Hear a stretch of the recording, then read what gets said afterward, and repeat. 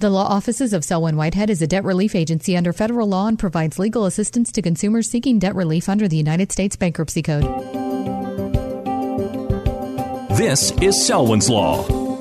Every week at this time, we get to hear from Selwyn Whitehead. She's not just an attorney at law. Selwyn knows her stuff and doesn't shy away from the truth, even when it's ugly. Her Bay Area practice focuses on helping her clients to manage their wealth through estate and tax planning, to managing their debt through reconstruction or bankruptcy.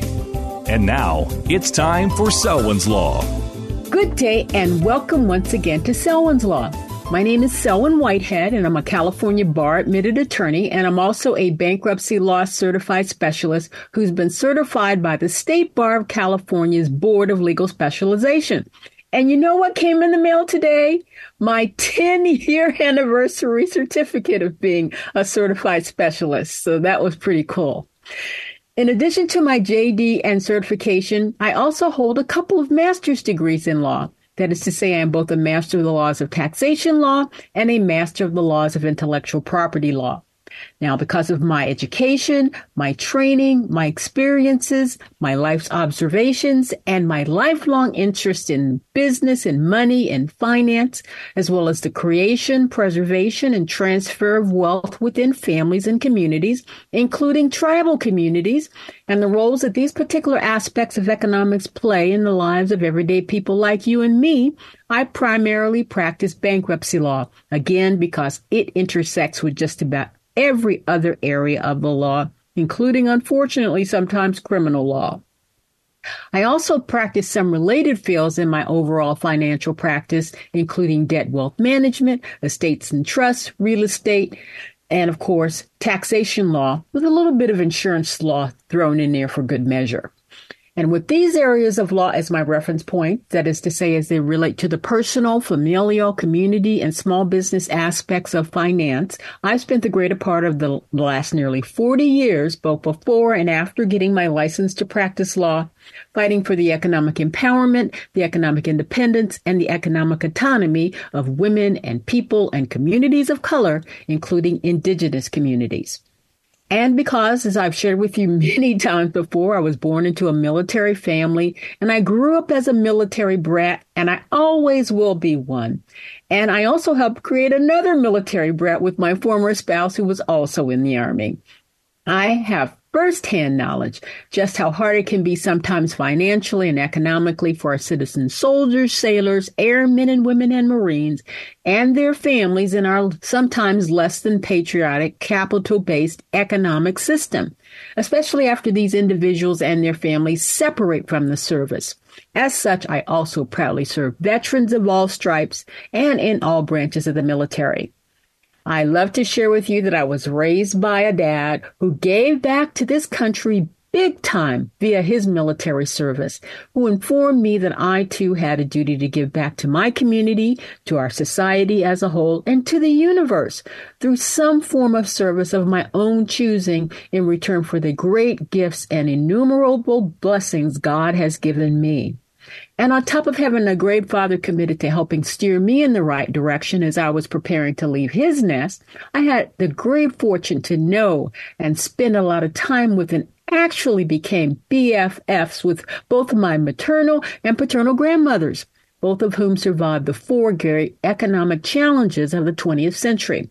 That is to say, the Great Depression, the privations of World War II, and unfortunately, the systemic racism and misogyny that continues through into our society today that sometimes smacks me right in the face. But you know what? I'm becoming more and more a great fan of Taylor Swift, and I just shake it off. And as these wonderful women helped raise me and always loved me and shared with me the stories of their grandparents who loved and raised them in the post-Reconstruction Jim Crow South, it is out of my great love and respect for these women who were always with me in spirit, urging me on with my late dad, that when the situation is right, through my current chosen field of service, practicing and also speaking and writing about the law, I'm sometimes able to at least attempt to vindicate the rights of women and seniors and the disabled who find themselves the targets of, and unfortunately more and more the victims of, some of the most pernicious forms of disabled adult and elder financial abuse that you could ever imagine that's running rampant in our society today. So the purpose of Selwyn's Law, in case you haven't guessed it, is to discuss the law related to your money, and more probably than not these days, for some of us, a lack thereof, and for others, most of us, an insufficient amount thereof. And our overall finances and what we may need to consider to protect or reclaim or rehabilitate our families or our small businesses' financial health, wealth, and money-related well-being, as I understand these concepts in this non-threatening educational forum. However, I must once again ask you to please note that this show does not provide any legal advice, nor am I developing an attorney-client relationship with anyone within the sound of my voice. Instead, this show strives strictly to serve as an educational forum for the exchange of information from me to you that might be helpful to you as you begin your search for more detailed information that's tailored to your specific set of facts and circumstances, and hopefully provide you at least an overall outline of some of the key issues that may help you seek out and find the qualified professional help I sincerely believe you need if you're having a legal issue that intersects in any way with your finances and or your assets, but especially your debt. Now, on last week's show, we discussed the fact that the same group that bought and successfully prosecuted the end of affirmative action in public and private universities in America last year, that is to say, the Students for Fair Admissions versus the President and Fellows of Harvard College. That was one of the case number 201199, and a companion case, the Students for Fair Admissions Incorporated versus the University of North Carolina, case number 21707, which the Supreme Court consolidated and then decided on June 29, 2023, along with another Supreme Court case, student loan ruling in Biden versus Nebraska et al. These three cases negatively impacted my cohort, that is to say, people of color, including women of color, wanting and actually needing to expand the opportunities for our families to secure a larger, more substantial stake in the great American dream by first gaining an opportunity to attend first-rate colleges and universities and also being able to pay for that education. However, as you know, in Student for Fair Admission cases, the Supreme Court ruled that because the race of the incoming student had been used by Harvard College and the University of North Carolina as one of the many factors, those admission programs, the court said, that use of any factor violated the Equal Protection Clause of the 14th Amendment, which is really ironic to students of American history like me, because I know the Equal Protection Clause of the 14th Amendment was put in place at the end of the Civil War to protect blacks like me, former slaves, from the adverse and sometimes very scary decisions by first states and then private actors as we began to exercise our rights as citizens. Nonetheless, Students for Fair Admission brought a new action on these same grounds against the United States Military Academy at West Point. They also brought one against the Naval Academy at Annapolis, but we're going to focus on West Point here today. And that case was entitled Students for Fair Admission versus United States Military Academy at West Point, case number 23-CV08262. And it was filed in the Southern District of New York on January 3rd, 2024. That's because West Point is in New York. Now, Students for Fair Admissions did so because, notwithstanding their victories in their cases against Harvard and the University of North Carolina, which will reach just about every public and private school of higher education in America, in a footnote in his 6 4-3 decision that he wrote, Justice John Roberts said in that opinion, he said that opinion didn't address military academies in light of the potentially distinct and separate interests they may present. So Students for Fair Admission sued West Point this past September on behalf of two of its members, a high school senior applying to West Point for the first time and a college freshman applying for the second time, both of whom are white. The group argued that West Point was blatantly violating the Supreme Court's June ruling, notwithstanding what the author of that opinion stated. The students went on to say there is no legitimate principle that exempted West Point from that decision. So in addition to the lawsuit, the Students for Fair Admission applied to the trial court for an injunction to place a halt on the use of any race-based factors at West Point while the lower court trial was pending. That trial court denied the group's request for the injunction, and the decision was appealed by the students to the U.S. Court of Appeals for the Second Circuit, which upheld the lower court's decision. Thereafter, the Students for Fair Admission went to the Supreme Court 2 weeks ago on Friday, January 26, asking the justices to intervene and issue a preliminary injunction on or before Wednesday, January 31st of this year, which was the last day West Point accepted applicants and started choosing the students it would admit to its upcoming class. The students gave as their rationale the belief that West Point's reliance on race was even more egregious than Harvard's. And the group said because award preferences only three groups, Blacks, Hispanics, and Native Americans. Moreover, the group continued, the courts are not well suited to decide whether, as the school argued, and as Biden's administration contended in Harvard and the North Carolina cases, it needs to be able to consider race to ensure that the armed forces have a diverse officer corps, which in turn is essential to the country's readiness. Well, if the president and the army don't know this, I don't know who does.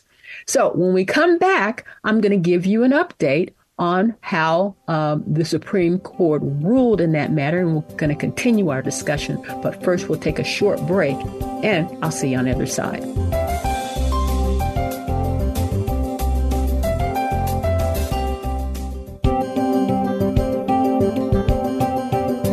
Now back to Selwyn's Law. Once again, your host, Selwyn Whitehead. Welcome back to Selwyn's Law as we continue our discussion of today's topic by looking at, under a bit of a microscope, just how West Point uses race in its admission process. But first, I wanted to give you an update about where we left things off last Friday, February 2nd. When I signed off from recording that show, there was no court ruling in the Students for Fair Admission's request for an injunction.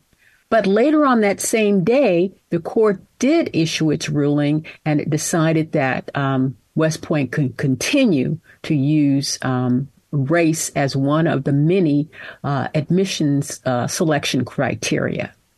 And again, I'm going to share with you now, I actually read the ruling, and the court did a really good job of first laying out, based on what the parties had put in their pleadings, asking for, and then the students asking for the injunction, and then West Point, firing back as to why it wasn't needed. So I thought it would be good for us to be on the same page.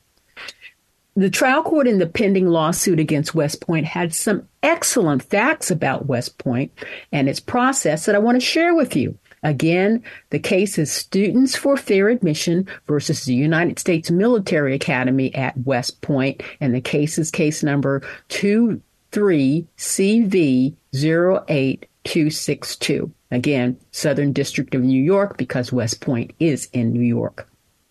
So it started off the court in its memorandum, in its ruling, in its written ruling. It says, it talked about how does one become an officer in the United States Army? Well, it talks about West Point. It says West Point was established in 1802, and it prepares students to become leaders and officers in the United States Army.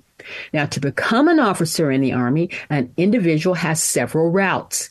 They must either, 1, graduate from West Point, or 2, attend a civilian college or university while participating in a Reserve Officers Training Corps, ROTC. Hey, back in the day when I was in high school, ROTC was a big thing in high school, and it was a big thing in most colleges.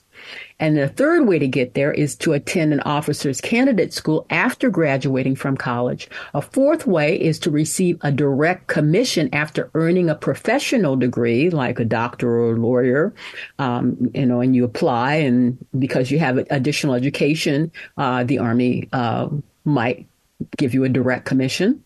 Or you could advance through the enlisted ranks and then complete one of the officers' training programs that is available and become an officer that way. Now, the defendants, that is to say the students for fair admission, they emphasize that West Point states in its own record that West Point is a vital pipeline for the officers' corps, especially senior leadership in the armed forces. Also, West Point is a significant source of officer commission in the Army, historically providing approximately 20% of those commissioned. West Point graduates comprise 33% of the General Officer Corps in the Army and almost 50% of the Army's current 4-star generals graduated from West Point. Now, admission to West Point is highly selective. In its most recent class, fewer than 10% of the applicants were given the honor of joining the long gray line. Congress has set the size of the Corps of Cadets of the Army to a limit of 4,400.